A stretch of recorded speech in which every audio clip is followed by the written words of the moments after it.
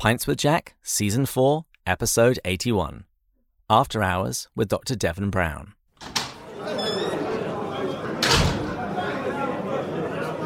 Welcome, everyone. Pints with Jack is your weekly C.S. Lewis podcast where Matt, Andrew and I break down and discuss the works of C.S. Lewis. This season thus far, we've eavesdropped on the correspondence of Screwtape, and we've listened to his toast to the Tempters Training College.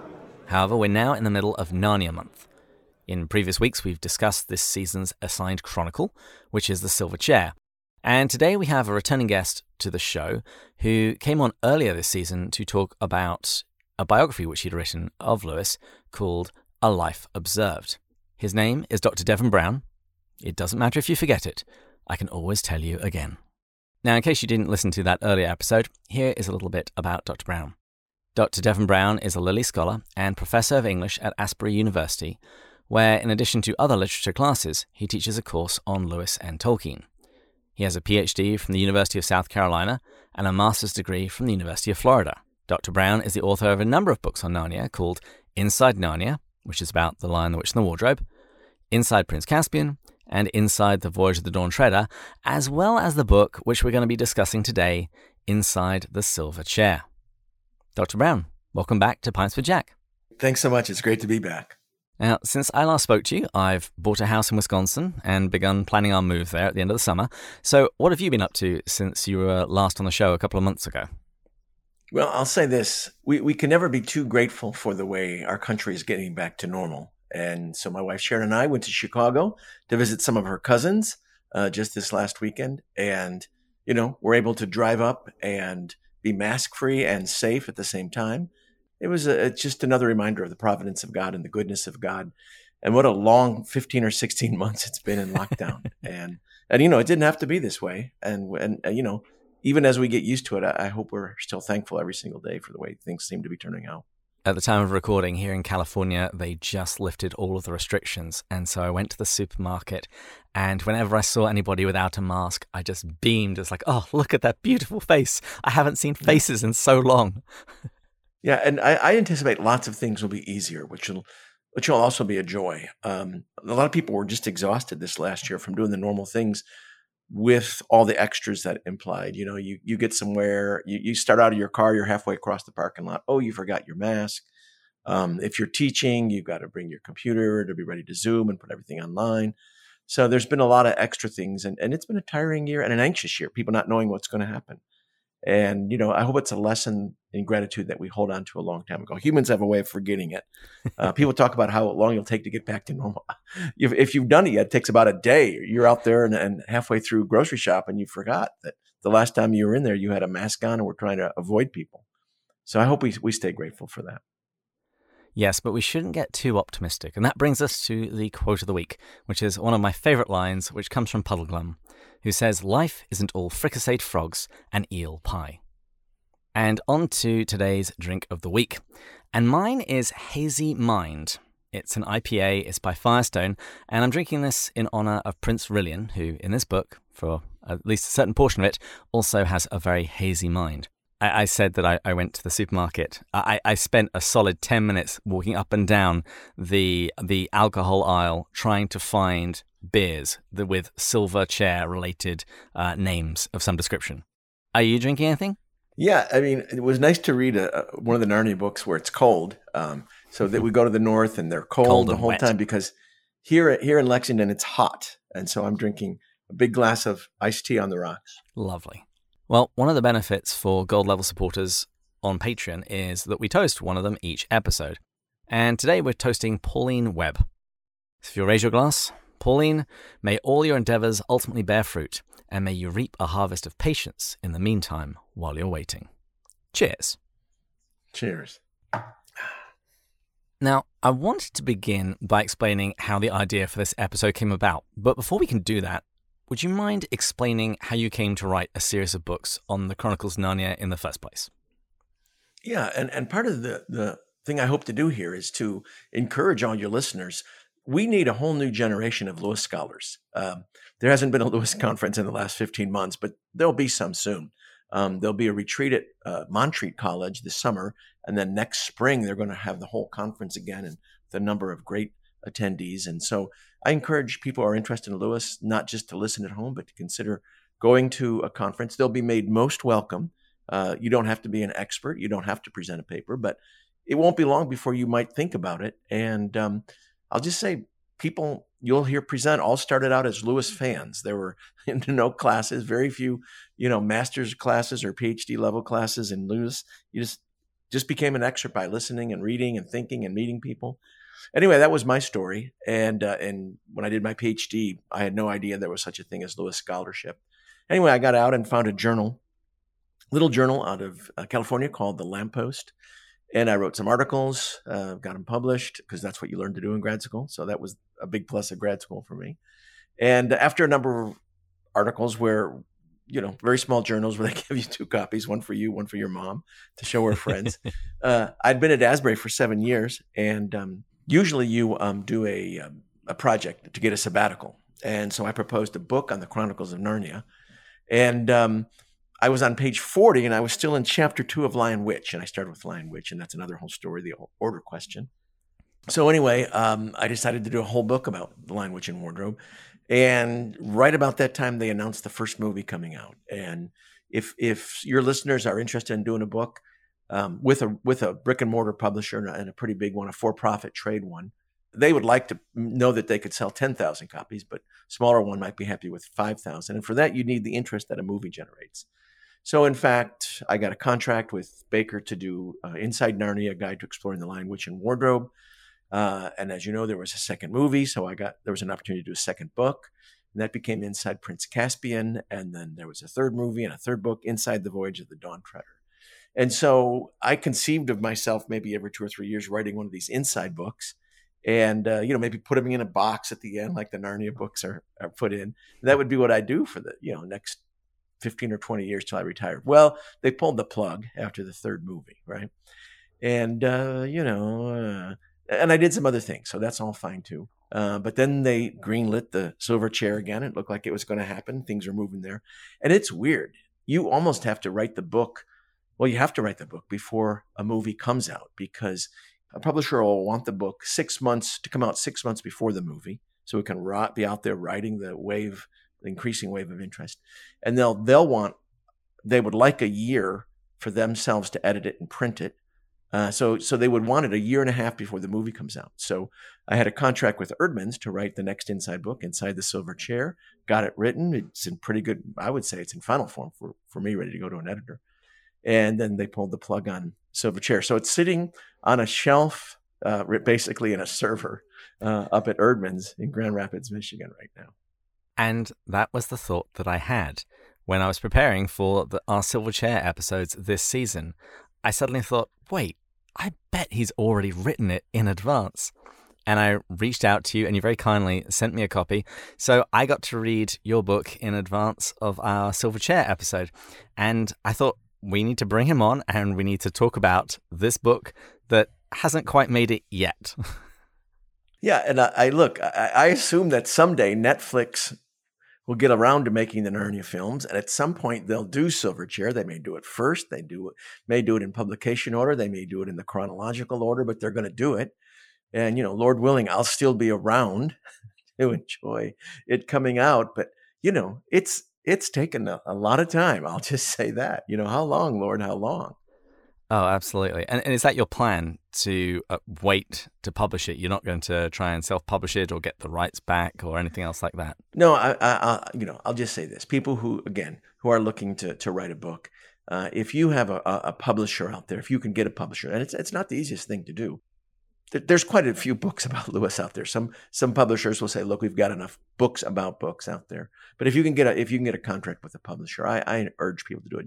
You'll get a whole group of people helping you. You'll get someone who will edit it. And I'll just say this: all of my editors, my books, they're never named. It's just how it works. But man, they've done a lot to help my writing clearer and more interesting. I had one editor, and I won't say her name, but she's a pretty famous Christian writer, and she did one of my books about The Hobbit, and she just said, "You don't want that. You don't want that. Take that out. You don't want that." And she was right. And from her, I really learned a lot about writing that I somehow hadn't quite learned up till then. So if you get a real publisher, they'll help with the editing and formatting, and then the cover, and then the distribution. The one thing they won't help with is, royalties. People would be shocked at how little most royalties are. When I published my first book, my students at Asbury said, "Dr. Brown, you published a book. Yeah. Are you going to quit your job at Asbury?" And I'd been to the dentist that day. And I said, "Look, and I'd gotten a crown, right? So at my age, you start getting crowns at some point. And I said, "Look, I got a crown at the dentist, and my royalty, my advance paid my dentist bill, and that's it. So I'm not quitting my day job, basically." Yes, you can make tens of dollars. What was it that actually happened with the Silverchair movie? Because I just remember there being a lot of confusion. There was a question mark as to whether it was going to happen, and then suddenly there was all this movement, and various people started getting attached to the project and being released, and then just it disappeared, and then the next thing we knew, Narnia had been sold to Netflix. Yeah. And I'll give a little look backwards for people who haven't been part of the conversation, but the general consensus was that The Lion, Witch, and Wardrobe, made by Walden Media, was quite good, right? People really liked it. And then with Caspian and The Voyage Dawn Treader, each one became a little bit less excellent, a little bit less of a commercial success, and a little bit less of a critical success, right? And so Douglas Gresham, who sees himself as the sort of caretaker of the Lewis estate, said, "Look, I've got 7 of the greatest books known to mankind here. Why would I want to make a mediocre movie from them?" So he pulls the plug and looks for a different way to plug it back in the wall. And part of the problem, I think it's the main problem, is the scripts, right? The scripts begin to depart so much from Lewis's original, and the people making them want to put their thumbprint on it and somehow see Lewis as this great genius who's defective in some ways that they can remedy, right? And when you talk to someone, all their remedies, which are supposed to make it better, actually make it worse, right? And we could have, podcasts on the flaws of the Narnia and the Tolkien movies, right? And mostly they'll be in departures from the original, right? Yeah. So anyway, he started with a new idea, which was to get the screenplay first and have that locked down. And he got a really good screenplay writer. I can't remember his name right there. He's a guy who did Life of Pi, the tiger movie on the boat, and did the Peter Pan movie in London there with Johnny Depp. Anyway, very good guy. And yeah. And so very good writer, had got a very good script all locked down, had sold it, had greenlit it. And then my understanding was the company who was going to make it got sold. And I think this happens a lot in the movie business or all in corporate industry. A company gets sold and then all of their plans are sort of up for grabs. And at that point, Netflix seemed very interested in the Narnia universe, bought the rights to all of them. And we were expecting, this is going to be great because they could do an episodic one where they don't have to cut anything, right? They could do 22 episodes for each book and keep every great scene, not have to cut Tom Bombadil kind of thing, right? And anyway, that still could happen, still probably will happen, but there's been very little. Again, then COVID hit, and I get that was a crazy thing. So I don't know. I can't imagine it's not going to happen soon because I'll just say this: as I look at Amazon and I look at Netflix, they're really keen to come up with some great original material. And what I see is some pretty good original material with the occasional great, but not a lot of great. And so Amazon's hurrying to bring us something Tolkien related, and I would think Netflix should be hurrying to bring us something Narnia related. There you're talking about adaptation. Now, a very faithful adaptation, I would say, is the BBC version of The Silver Chair. And I was a kid when that came out. And actually, Daniel and Phil from The Lamppost Listener recently did a long review going through it. And they commented on something that it was what I remembered, that it was kind of plodding because they did just translate the text to a script, and that was pretty much it. So at some points it does feel like it kind of drags. But having said that, I think Puddleglum in that is just wonderful, and whenever I read anything about Puddleglum, he's the image that I have in my head. Have you seen the BBC version? I saw them when I was younger. I haven't seen them recently because they're kind of hard to get your hands on sometimes, but I did see them when I was younger. And I want to run this by you because Americans seem to equate movie stars with models, right? All the kids in the Silver Chair could have also been models. They're perfectly good looking, right? Whereas the BBC one that we're talking about, they do look like the kids next door. And I think there's a huge plus there. I mean, that's Lewis's whole point, that there's something noble about all of us, even your next door neighbor.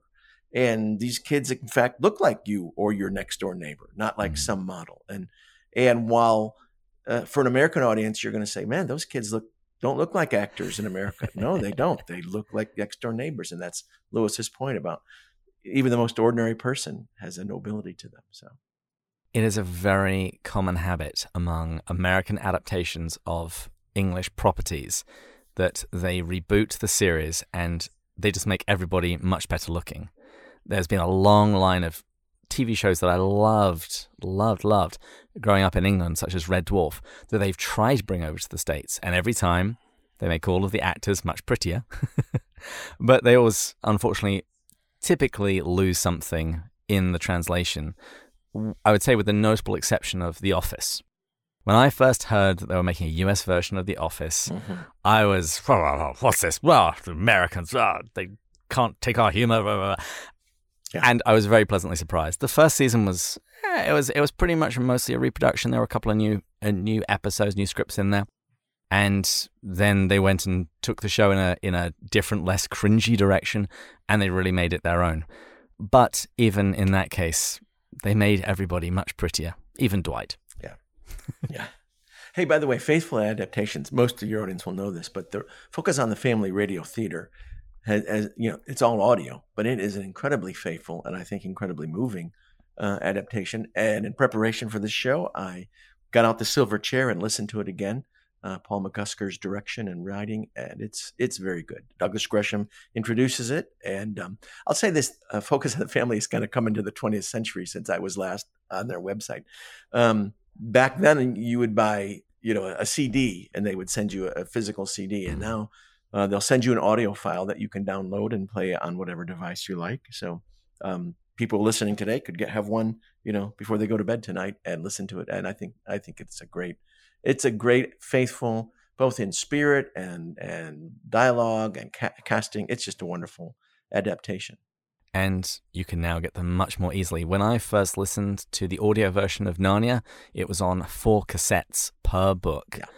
And then when I re-encountered Narnia in my 20s, I got a box set of CDs with all of them. And now I have them all available on Audible, digitally. Yeah. Much easier.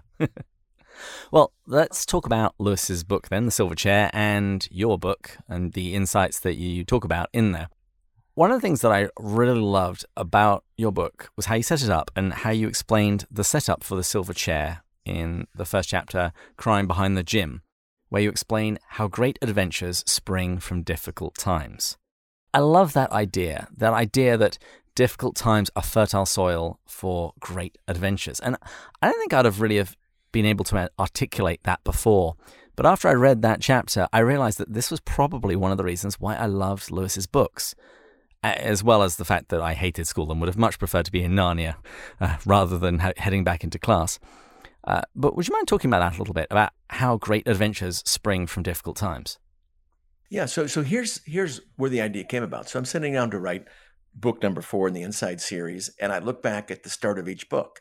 And you start with Lion Witch, and, the bombs are raining down on London. These poor kids get sent away from their own family during the war.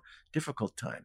Second book, Prince Caspian, a more mundane but nonetheless gloomy situation. They're sitting on the train platform about to go back to school, boys going to one, girls going to another, and everything's just a bit sad. And then Dawn Treader has something we all sort of fear, being sent to a really nasty relative's house while your older brother gets to study with the professor, and your older sister gets to go to America with your mom and dad, and you're there with record stinker Eustace. And then, of course, in Silver Chair, where Jill's crying behind the gym at Experiment House where the bullies are.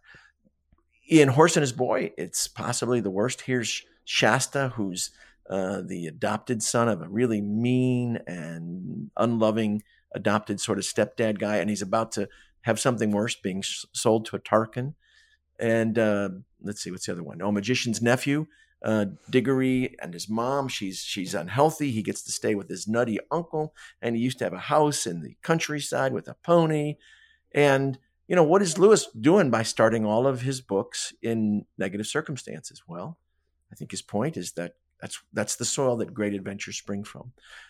And that's, as Gandalf would say, that's an encouraging thought for each of us the next time we end up in a very negative circumstances. Things aren't right. We're down.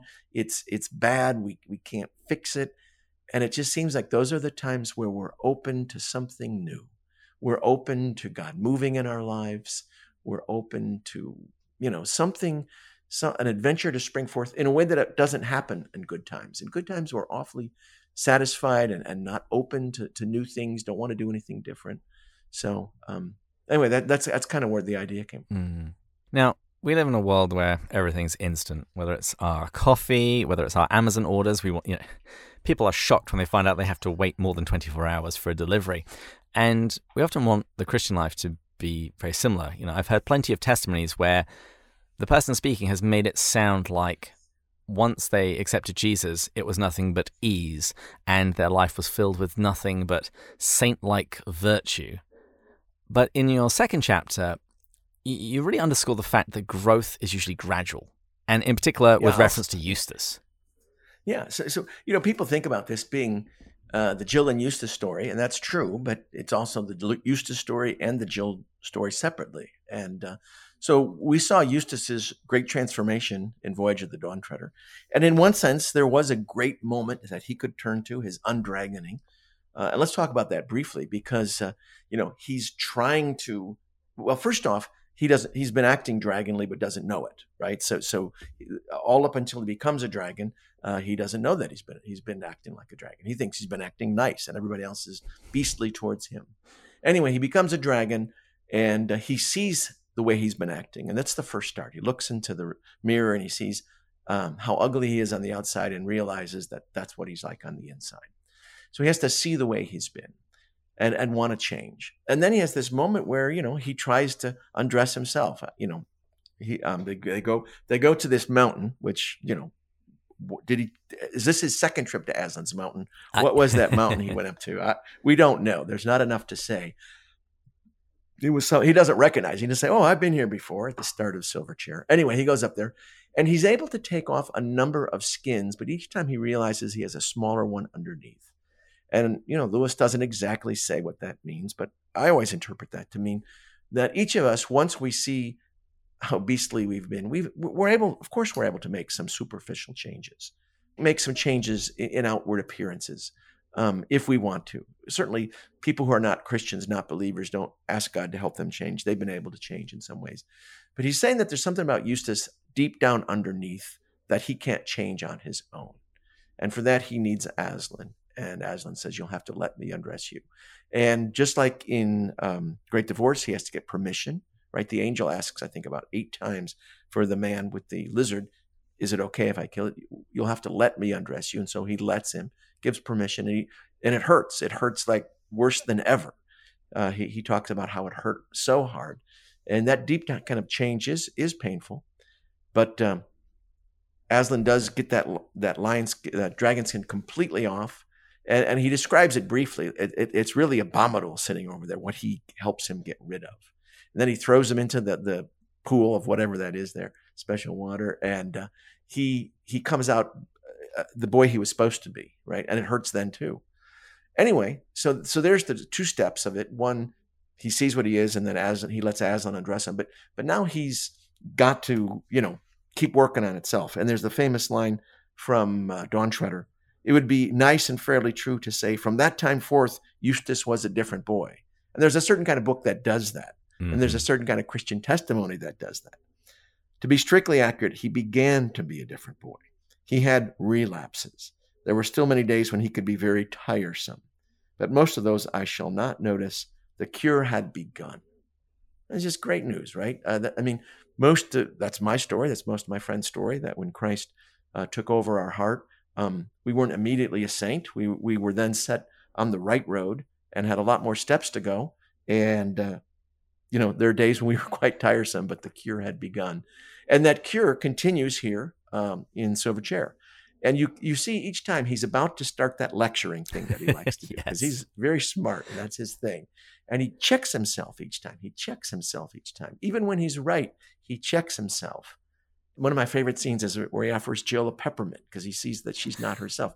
That's something the old Eustace would never have done, right? He would never have thought of doing it, to say, oh gosh, she's not herself. I'm not going to press it. Let me give her see if she'd like a peppermint here. So we see it's a lovely point where we see him, further down the road, still offering a lot of suggestions that may not always be wanted. And I'll just say, if people get to the last battle, it's who's king then? Really, not Tyrion. Tyrion, yeah. Tyrion he's interrupting somebody who's telling a story. He says, let the maiden tell her story, because he's about to lecture a little bit again. So, even then he's still working on it a bit. And aren't we all? Yeah. I do really like that. And I think a lesser writer would have made him so annoying by being so good all of the time. The fact that we see Eustace slip up and also make mistakes and be kind of annoying at times just lends far more authenticity to the story and a much better representation of reality. Yeah. And the other thing I look for, and I'll just say, the gradualness of Eustace's conversion is great. Everybody can see that. But if Lewis has an idea of what conversion looks like in himself and others, we might expect to look for a few more things. And these are not going to be quite as apparent, I would say. And that is, let's go to the Great Divorce, right? And there's the man with the lizard. And once he's converted, the lizard becomes a stallion. So his vice becomes a virtue that he can ride on his journey toward heaven, that can carry him faster and farther. Lewis says something odd to that. Let me grab my book here. In Mere Christianity, in the preface, you guys talked about it when it went through. No man, I suppose, is tempted to every sin. It so happens that the impulse which makes men gamble has been left out of my makeup, and, no doubt, I pay for this by my lacking some good impulse of which it is the excess or perversion. And, Lewis is right, absolutely right, in suggesting evil can't create anything, so it takes something good and twists it or makes it excess or something. So if that thing has been converted in Eustace, what is his stallion, right? Mm-hmm. What might we look for that? And again, it's not that clear. And not every one of the ghosts we see that sort of conversion, but Lewis mentions it twice in other works. And I'll just say this: Lewis is very smart and very perceptive. The diary piece that you guys read in the Dawntreader piece just suggests he's very aware, and he takes everything he can see and, of course, turns it to his own ends, to paint the other people as being, the beasts and him, the poor victim. Well, he's awfully perceptive, especially in that opening chapter where we first meet him, of it's them, isn't it, Jill? They're bullying you. Yeah, I can see that. And he now turns that perception and insight into being quite nice to Jill. And not that he's perfect, every so often he says, yeah, remember when I was afraid of heights and now you're afraid of small places. But he's also quick to say, look, Puddleglum will go first. You hold on to his heel. I'll hold on to yours and you'll be okay. Because, he's gotten pretty good at that. So anyway, I kind of keep looking for that. I guess the other thing before we leave this point is, Lewis is very gracious to give us multiple viewpoints on the same topic. So this topic of the gradual conversion, you guys covered it in Silver Chair, where Screwtape tells Wormwood he will be working from the center out. Yeah. Right. So if the undragoning of Eustace is the center, now we get to see each consecutive circle in Eustace come under Aslan's governance. Mm-hmm. So it's a great concept, and we'll see it in different characters. And speaking of Aslan, probably the scene which was burned into my brain as a child from the Silver Chair was the conversation between Jill and Aslan by the water. And I remember when I reread this in my 20s, I suddenly now saw the Gospel of John all over that scene. What was Lewis really trying to do here? Yeah, and I'll just say this. Part of this has to do with, what does it mean to read a book, and what's a fair inference. And I'll suggest the Chronicles are particularly easy to go astray on, because we'll see a reflection, we'll hear an echo of some biblical element, and we'll want to make it a mirror. We'll want to make it the exact thing. And a classic example pure allegory. A pure allegory. This is this. And a classic example is when people want to say that Aslan's table at the end of Dawn Treader, that must be the Eucharistic table.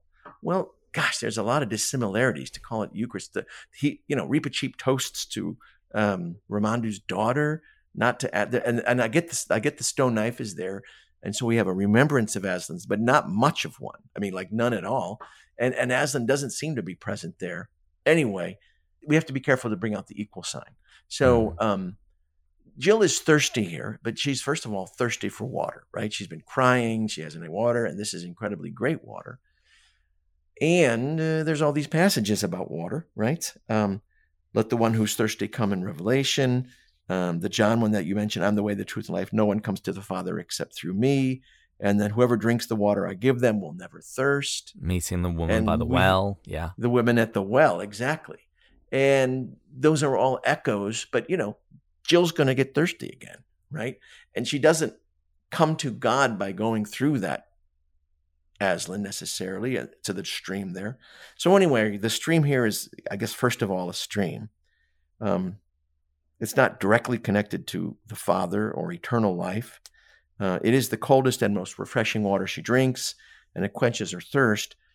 That said, there is this other side. It's one of my favorite lines. It goes by pretty fast.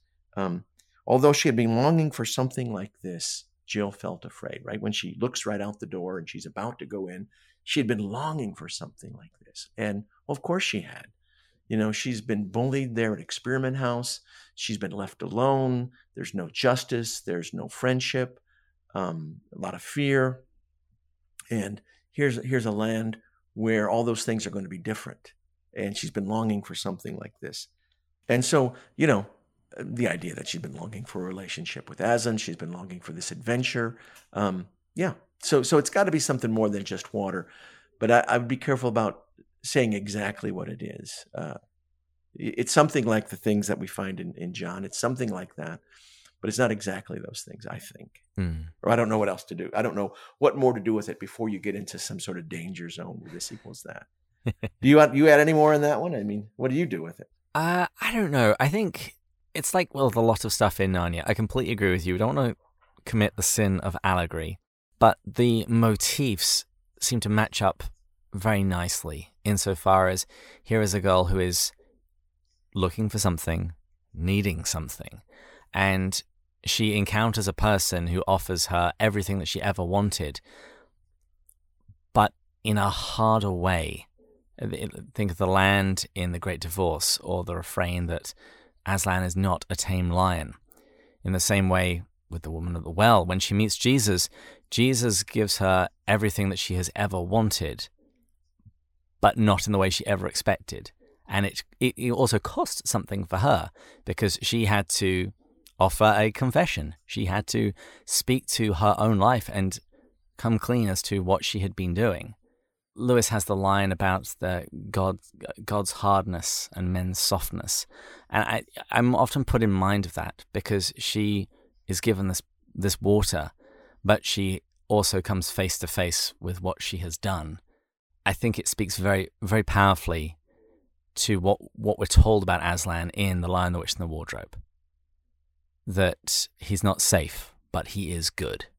Yeah, you're exactly right, and I would add to that, you're exactly right, and all the details that go up to that. So the first thing that she thinks she's going to do is draw some circles and some pentagrams and say some special words to make sure that the lion lets her into this land. And the very first lesson she gets is from Eustace.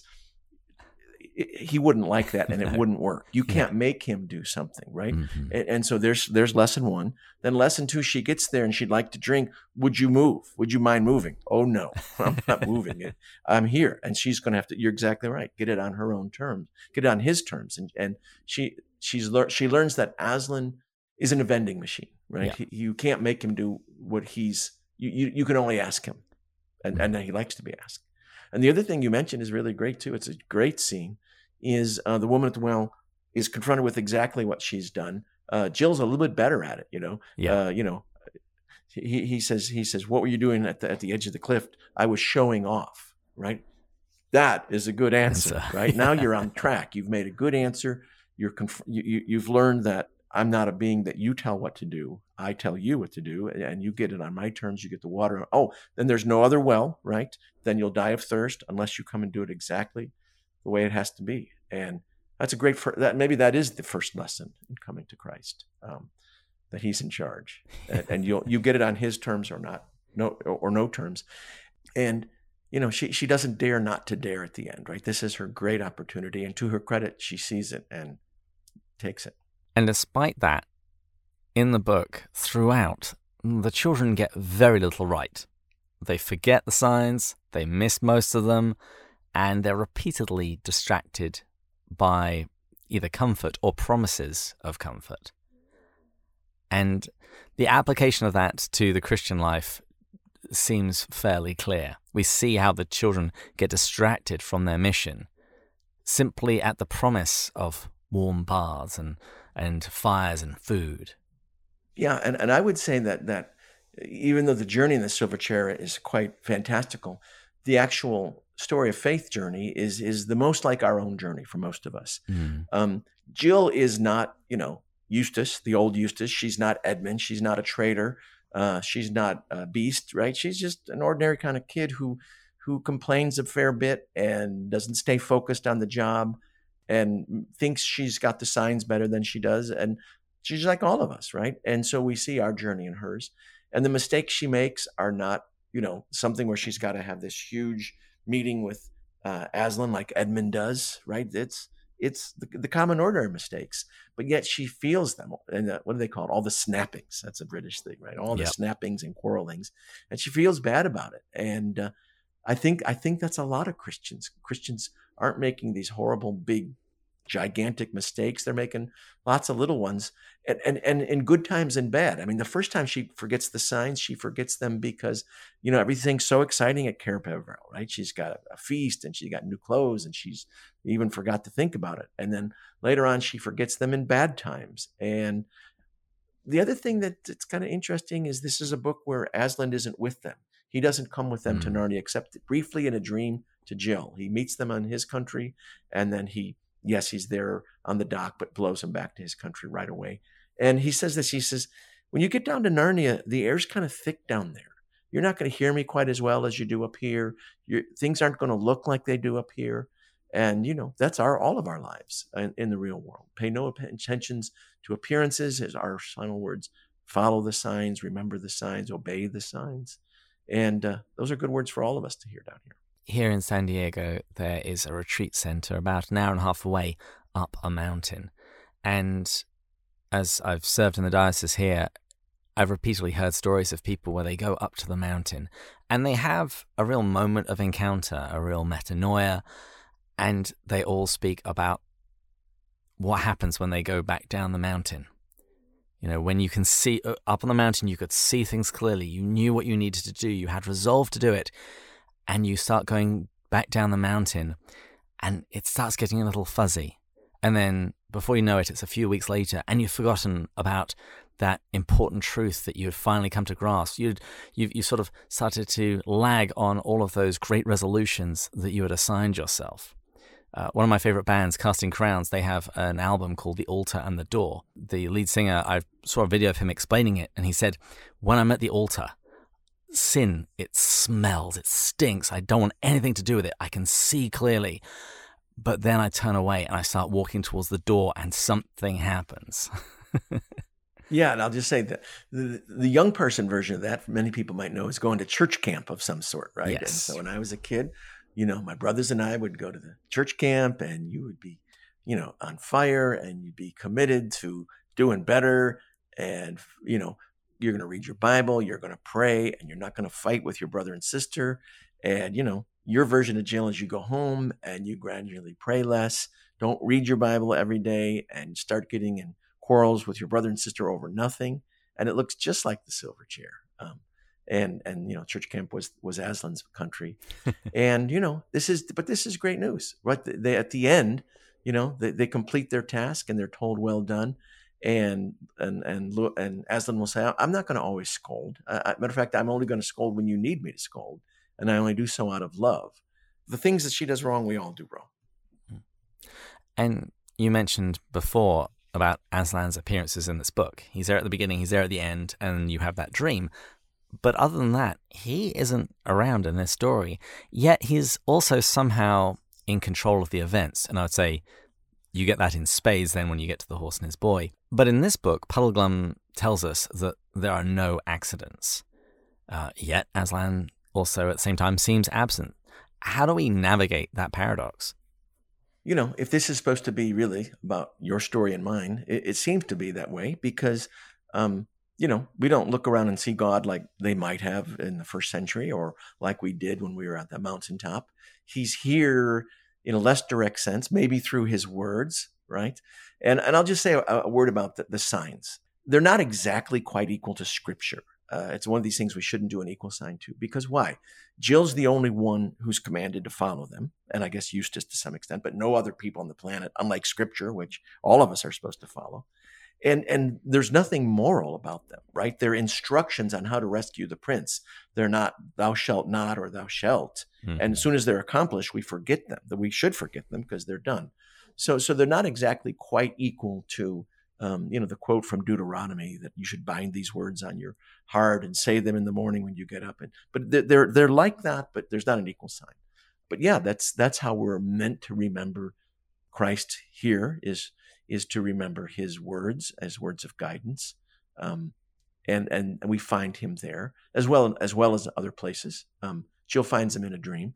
And then she finds him in all the things that are laid in the path ahead of her. There's this interest. Oh, yeah. Let me talk about there's no accidents next because it's a good one. Because it's tied up with how their whole thing works. When they finally find the prince, he's under a spell, and he says, "Oh, this under me was from some poem. It has nothing to do with you, right?" And oh my gosh, this is all a mistake. And Puddleglum, who proves to know a lot more than he seemed at the beginning, says there are no mistakes, right? Aslan knew all about this. When that poem was carved, he knew what would get eroded. He knew it would be here for us to follow. There's no mistakes. And I don't know. I sometimes wonder how much Aslan knows. Because he tells her she's to follow the signs until they find the prince, or they die, or they give up. And, does he not know which one they're going to do? Well, I don't know. We don't know. We're not meant to know. But it seems like any of those possibilities could happen depending on their choices. And whatever they happen to be, he'll work things out somehow. There's a famous passage in The Lord of the Rings where Boromir shows up at Rivendell for the Council of Elrond, and he's had this dream that came to him once. That it says, "Go to Imladris where the ring is, and you'll have counsel that can conquer the Morgul spells." And he tells them, "This dream came oft to my brother and once to me." Mm-hmm. And the suggestion is that Faramir was supposed to go. Right? Were you nuts? He got the dream again and again and again and again, and they wouldn't let Faramir go because, he's not Boromir. But so finally, whoever's sending this dream sends it to Boromir and works his will that way.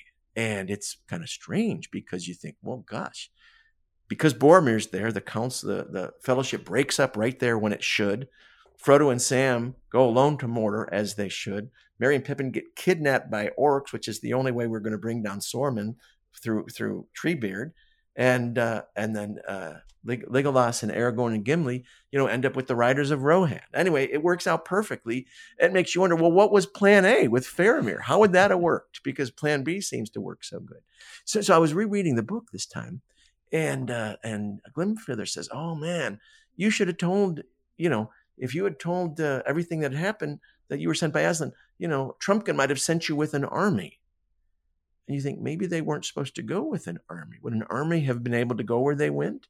I don't think so. Anyway, there are no mistakes. Aslan's will seems to be worked out through this interplay with personal choice and personal mistakes. So, you mentioned The Lord of the Rings. It put me in mind of a line from the Silmarillion where Eru says, "You shall but prove mine instrument." Basically that whatever Morgoth does, Eru here is God. I'm going to commit the sin of allegory just to make this simple for people who haven't read it. Eru is God, Morgoth is Satan. And God basically says to Satan, whatever you try and do, I'm going to just use it to achieve my ends regardless, whatever you try and do. And yeah, we get into very heady theological waters when we get to this point. But when he said, does Aslan know? I would say he knows. But he, in his instructions that they are just to follow the signs until either they've rescued the prince or they die, from that I get the idea that Aslan knows, but they don't. They don't know how this is going to work out. And even Puddleglum says, Aslan just told us to follow the signs. He didn't actually tell us what would happen when we followed them. We don't have those guarantees. Our responsibility isn't so much success, but faithfulness, obedience. Yeah, exactly. And I'll say, Lewis looks back on his own life, and I think he's writing autobiographically in The Four Loves, and he talks about the seemingly accidental way that friends may initially meet and form a relationship. And here's what he writes. A few years difference in the dates, and he's thinking of Tolkien and the Inklings, right? Mm-hmm. And all of his other great Christian friends. A few years difference in the dates of our births, a few more miles between certain houses, the choice of one university instead of another, posting to different regiments, the accident of a topic being raised or not being raised at a first meeting.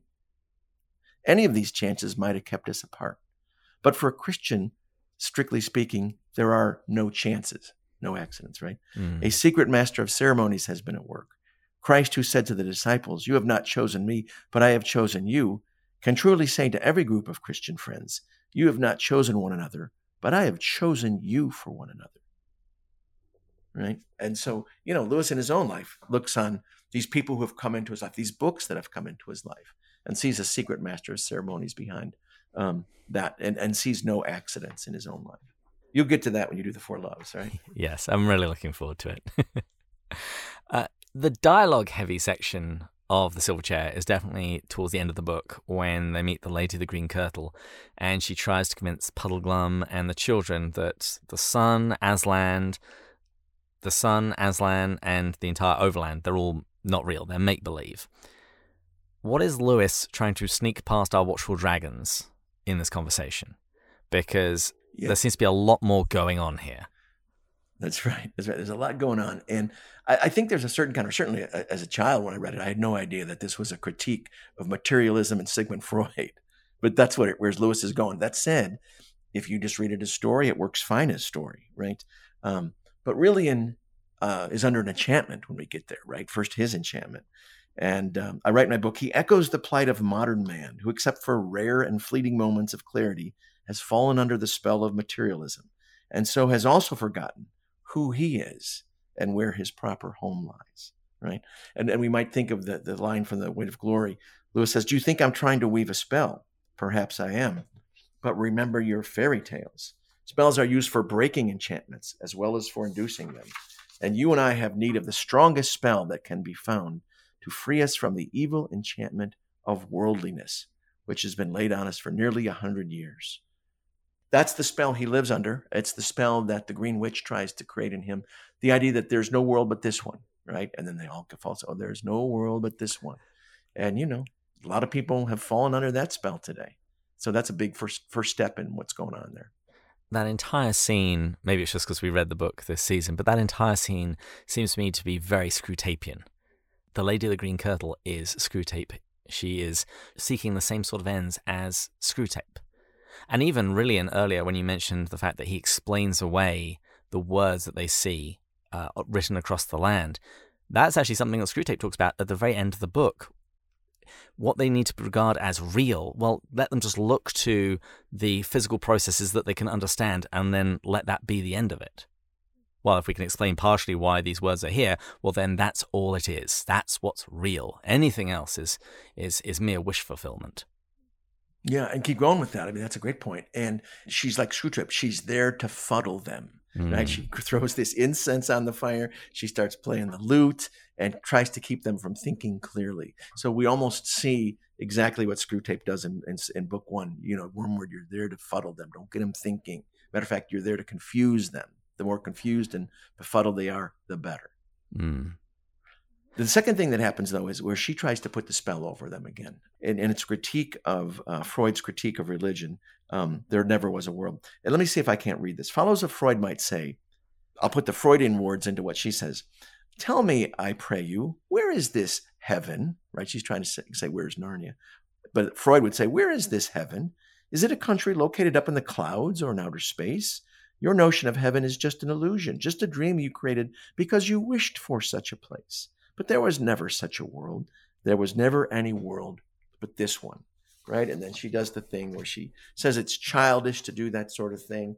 And they think of the sun, and then they think of Aslan, right? You've seen lamps, the witch says, and so you imagined a bigger and better lamp and called it the sun. You've seen cats, and now you want a bigger and better cat, and it's to be called a lion, right? And here's Freud as the Green Witch. You've seen fathers, and so you have imagined a bigger and better father and called him God. While this is a pretty make-believe, it is suited for children, not grown-ups. It's time you put away your childish fantasies of make-believe. There's work for you to do here in the real world that consists of only what can be seen and touched, right? So it's his critique of Sigmund Freud.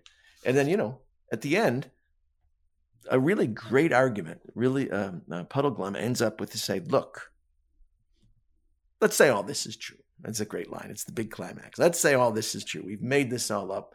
4 babies making a make-up world have made a better world than the real one.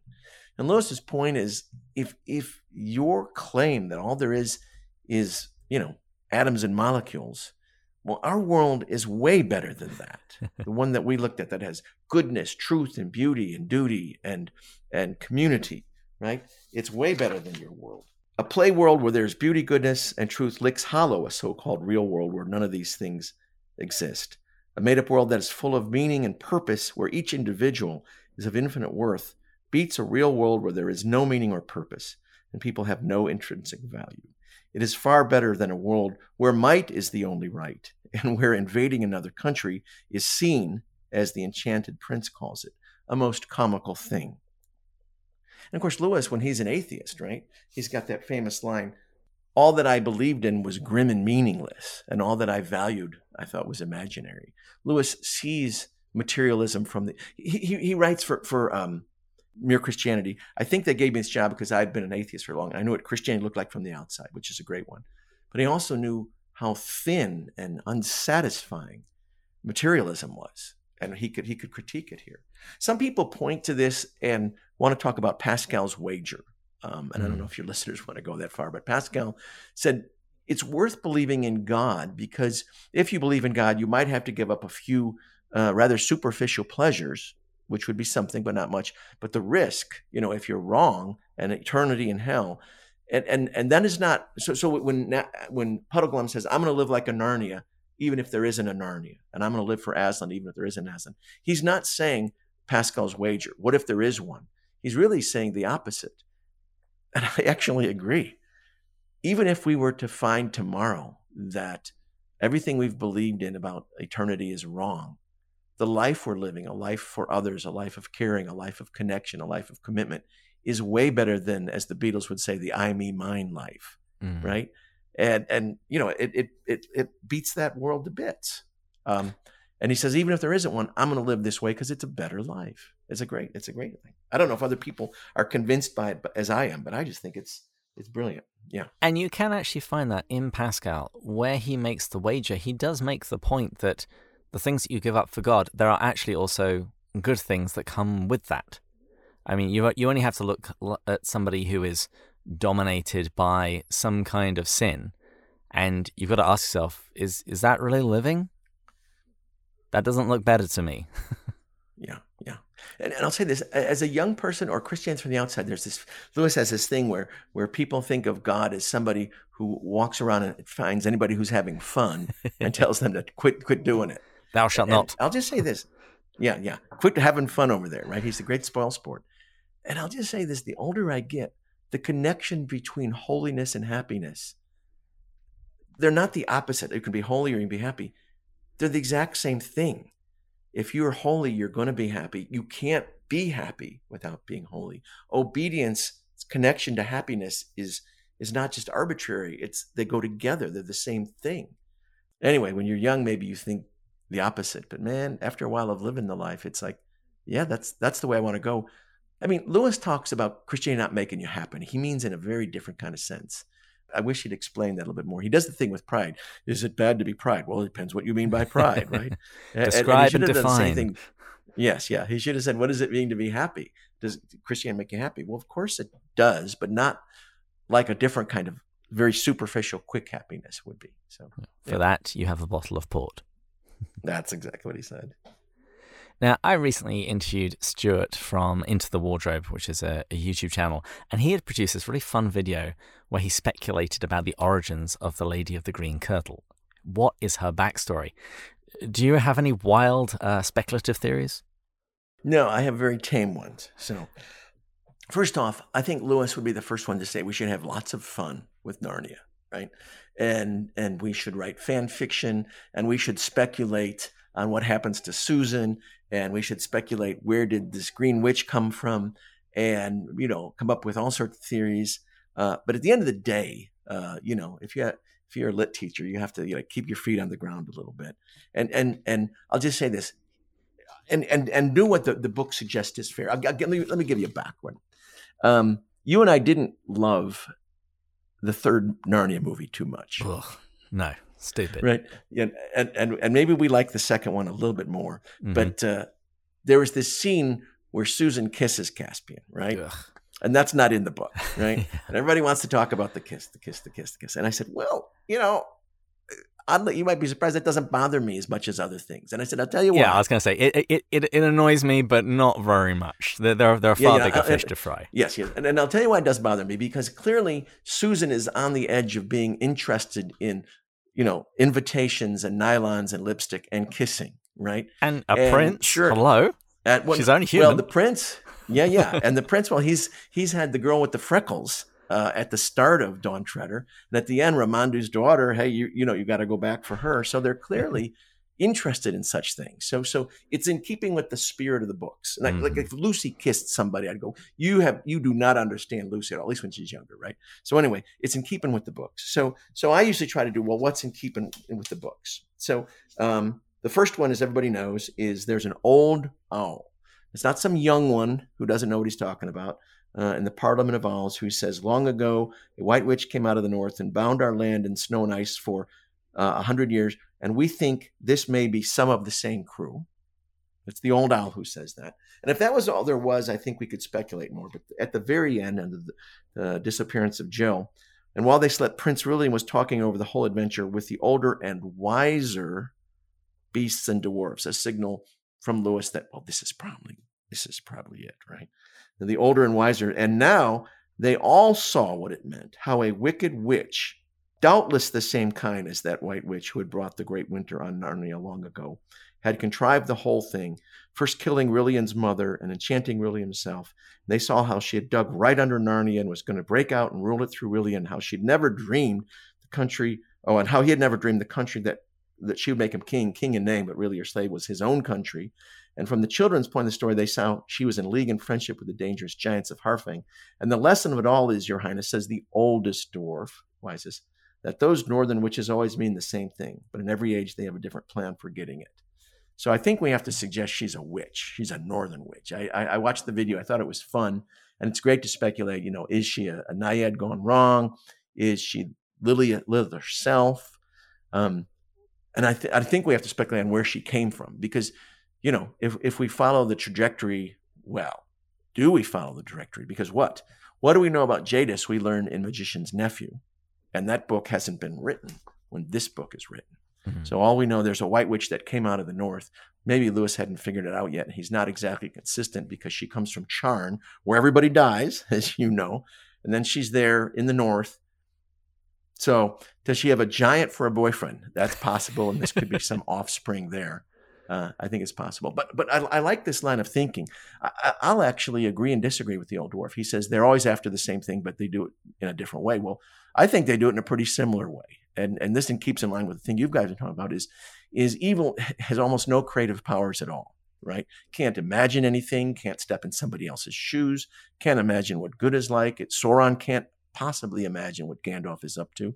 Evil can't understand good because it lacks imagination. So let's see, the White Witch has got her own posse of hags and werewolves and woozes or whatever they are, and they're going to take over Narnia. But she kidnaps Edmund under the pretense that he's going to be a king, and that's actually what he's supposed to be anyway. Mm-hmm. The Green Witch kidnaps Rilian, and he's going to become king, but he's supposed to become king anyway.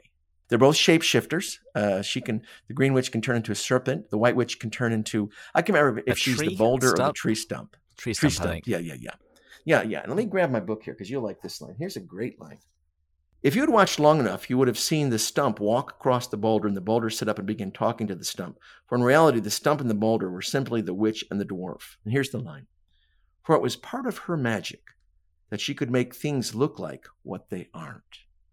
Well, there's Lewis as a genius, right? And isn't that exactly what evil does? Mm-hmm. It makes things look like what they aren't. It makes bad look good, makes good look bad. And, they can change how their appearance are. They both appear as beautiful women, incredibly beautiful women. So Edmund Caesar, the most beautiful woman he ever saw. And when Rilian and what's the Drinian, they're both struck by her beauty. And Caspian's mom, she dies trying to tell him something, right? And I think she's trying to say, there's a really, really beautiful woman, but don't be tricked. She turns into a snake and he's going to bite you. That's what she's trying to say. The advice of every mother to her son. Stay away from other women. Yeah. So I think they have a lot in common, both the Green Witch and the White Witch. So I think we have to conclude at the end of the day, they're probably both witches of the North of the same kind. Where the Green Witch comes from, we don't know. I would never say she's the White Witch. Aslan killed her. Yeah. He's not an idiot. Could she be brought back? I don't know. But to tie a few of these threads together, you spoke about their similarity. Well, that's the very line that Lewis has in Mere Christianity when he's talking about pride and sanctity. He says, if you want similarity, every single dictator, despot, they are all the same. If you want variety, that's when you look to the saints. That's right. And oddly enough, who they resemble a bit is Miraz, right? All these tyrants look the same. Mm-hmm. They want to pretend like they're taking power legally for their own, self-image and to confuse other people. But really, it's just I, me, mine, me. So, yeah. Well, let's wrap things up and talk about the end of the book. And there are a few points in the Chronicles of Narnia which, when I'm reading them, they're liable to make me tear up a little bit. You've got Aslan's death at the end of The Lion, the Witch, and the Wardrobe, Reepicheep leaving the children in the Dawn Treader, and also this ending, the end of the Silver Chair when Caspian dies. But it's also the ending out of all the books where I cheer some of the most, because Caspian is restored, he's brought back to life. He and Aslan actually come into our world, which I'm very excited as a child. And the bullies get their comeuppance. The school, this terrible school, it starts to be fixed. And I just want, as we wrap up this interview, I just really want to offer you the floor, because your final chapter is entitled What Matters in the End. So I actually want to flip that around the other way. Why does this ending matter? Yeah, and I think it's one of Lewis's best endings, if you want my opinion, and because it's so satisfying. And I'll start off with a line that needs to really be fleshed out. So Rilian gets his wits back. He's back, baby, and he's feeling good. And he says, "Look, we're going to go out and take the adventure that Aslan sends us. I know it's grim out there, but remember, Aslan's going to be our good Lord, whether we live or die." That's a great line, right? And St. Paul says something like it, right? And yet non-Christians are going to say, well, yeah, if you live, he's your good Lord, but if you die, that doesn't seem so good to me. And even non-Christians must have that sense. How is Christ my good Lord? My beloved so-and-so just died. And so Lewis gives him that line twice. He says it again. Aslan will be our good Lord, whether we live or die. Well, they start up the path and the lights start going out, but guess what? They make it right to Narnia just in time as the lights go out and they live. So he's their good Lord. He got them there providentially. And there's a group of Narnians and the hole is just right. And there's somebody to pull them out and dig them out. And that's how Aslan's your good Lord. Well, what about the dying part, right? And a lesser author would have said, oh, well, I'm not going to talk about that. Yeah, be father, son are reunited and the children go back home. Everyone lives happy ever after. Right. Yeah, drive home safely, right? Have a good Anyway, we get there and he dies in his arms, right? And it's as sad can be. What does it mean for Aslan to be good if you live or die? Well, we get to see the scene. And there's the stream again, the same one that Jill drank from, now has a different property. That's where this dead body goes. By the way, it's the only dead body that we see going there in the last battle. No one goes to this stream. So it's not an equal sign. And the stream alone doesn't bring him back to life. Eustace has to pluck a thorn and add the blood of Aslan for him to resurrect. And he gets younger and better looking and full of life. And he jumps up, and Lewis, who's a great writer, he rushes to Aslan, and he gives Aslan the kisses of a king, and Aslan gives him the wild kisses of a lion. And you go, that's what it means, for Aslan's going to be your good Lord, whether we live or die. We see the same thing at the end of Screwtape Letters, right? The patient dies at the end. Spoiler alert, sorry everybody, but yeah, you guys already covered it, right? Yeah, we should be done at this point. If anyone hasn't read the Screwtape Letters, what the heck are you listening to us now for? Yeah. And then he saw him, right? And boy, I don't know that there's ever been two better depictions of death than Caspian coming back to life there, and the patient coming to eternal life in the last letter of Screwtape. That's what it means. Okay, so we say, yeah, that's what you mean. Aslan will be our good Lord, whether we live or die. So that's one. The second thing that I think is great is, I think you've mentioned before that you hate that the Scouring of the Shire was cut from the Lord of the Rings movie. And I do, because it's kind of the whole point, right? That's the whole point. You've been brought on this. That's what you've been trained for, says Gandalf. You're going to go in and set things right. That's how these things work. You've been saved to save others. You've been trained to become Christ for them in the world. And so Jill, who's been miserable and a victim and helpless, now is going to be an agent of justice and setting things right? And look, Aslan could have gone and done all that by himself, but he chooses to have Jill and Eustace with the help of Rilian go in there and do it. And so that's what she's been brought here for. And from then on, so she's been changed by her adventure, as we all are. Even Puddleglum at the start says, when Eustace says, oh, if you're such worried about it, don't go on the adventure. Oh, I'm not going to miss this adventure. It'll be great for me. And he says in a jokey way, yeah, settle me down. But Lewis really means the opposite of that. This adventure will be great for you. It'll be the making of you, right? It's the sea that makes the sailor. It's the adventure that makes our protagonists. Last thing I got to say, if you read much online about Lewis, you'll see people criticizing him for all sorts of things that, well, they don't know what they're talking about. And what you'd like to say is, let's sit down and chat about that, so at least you know what the issue is. So there's lots of people who complain about Susan not coming back. That's a whole issue. There's lots of people who want to look at what they claim are Lewis being racist or sexist. And then they all want to complain about the bullies getting spanked at the end, right? Because, they don't want anybody getting spanked. He's a mean guy. As someone who was bullied, I was totally fine with it.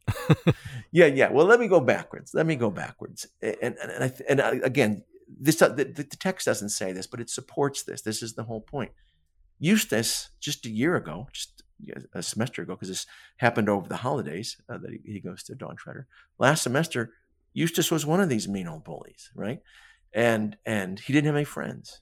What did his friends call him? I don't know, because he didn't have any. There's the line, right? Well, he did have one waiting for him.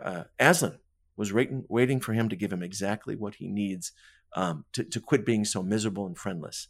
And guess what? It hurt, right? Hurt like the most thing you can ever hurt in the world. His transformation hurt. And why did it hurt? Well, we're meant to think that nothing else would have got his attention, right?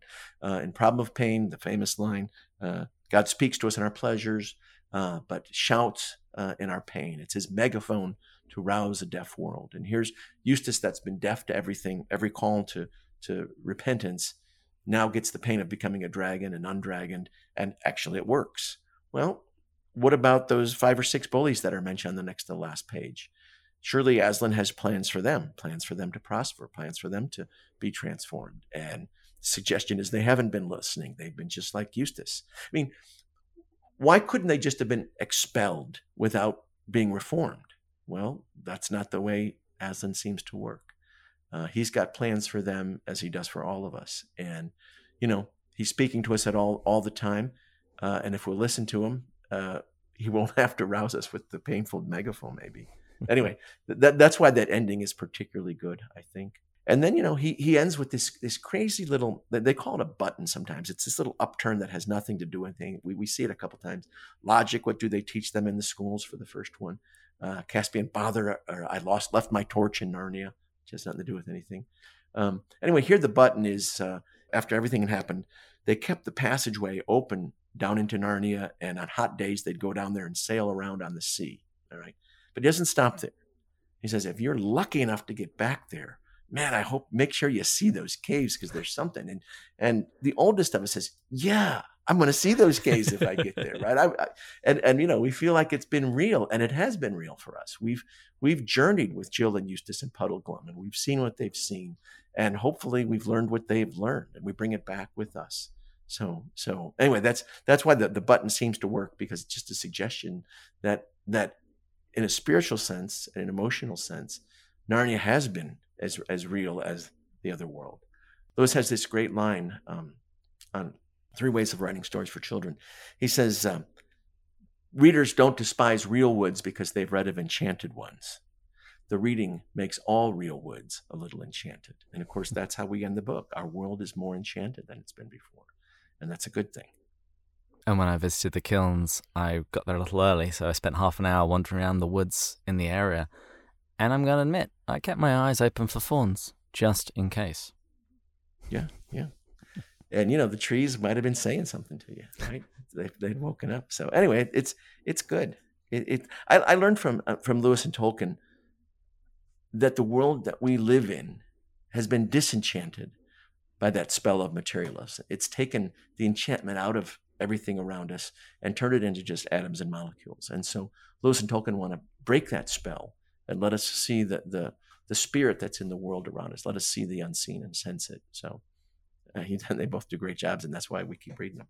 And a lot of people, when they read Lewis and they hear him talk about MacDonald, they go and read Phantastes and are utterly confused as to what on earth did he love about this book. And I think it's that point specifically. It re-enchants the world. Because in Phantastes, you have somebody that goes on this incredible journey, and it began as just an ordinary day, looking like a very ordinary world, and a veil gets drawn back, and they see that it's packed full of wonder and magic that they never knew was there. And what's funny is lots of people discover that the world is charged with the grandeur of God. And that's the suggestion. But only those who see it take off their shoes. That's right. Every Lewis in Letters from Malcolm say every bush is a burning bush, right? If we could but see it. Yeah. That's and MacDonald said that the ideal was for every meal to be a Eucharist. Yeah. Dr. Brown, thank you so much for coming on Pints with Jack. Now, obviously, people won't be able to pick up a copy of Inside the Silver Chair since it hasn't yet been published. So we're going to have to wait a little bit for Netflix to pull their finger out and get on with it. But where can they go to pick up your other books and also find out more about you? Yeah, so I'll say that they can go to my Amazon page and find out all my books there. And, there's still copies of Inside Narnia, the Guide to the Lion, Witch, Wardrobe, Inside Prince Caspian, Inside Voyage of the Dawn Treader there. My Lewis biography will be there. And if people are trying to save some money, there's lots of used copies out there. One of the greatest things about Amazon is you can now get a book for half the price usually, which is great. And then if you want to learn more about me, you could go to my webpage at Asbury University and have a little bit more in-depth look at the kind of things I've done. So, yeah, those are all great. Well, thank you again for coming on the show. And we would also like to thank all of our Patreon supporters, particularly those who support us at the top tier. That's Shane, John, Kevin, Brian, Kay, Monique, Paul, Kimberly, Gillis, Gary, Jake, Stephen, Matt, Jeff, Kelly, Chris, John, James, Kate, and Rowdy. We're now nearing the end of Season 4, and so we'll be having a wrap-up episode in a month or two, and we'll be reading out some of the latest iTunes reviews. So please write us a funny one and give us 5 stars. And please join us next time when we'll continue going further up and further in. Cheers. Cheers.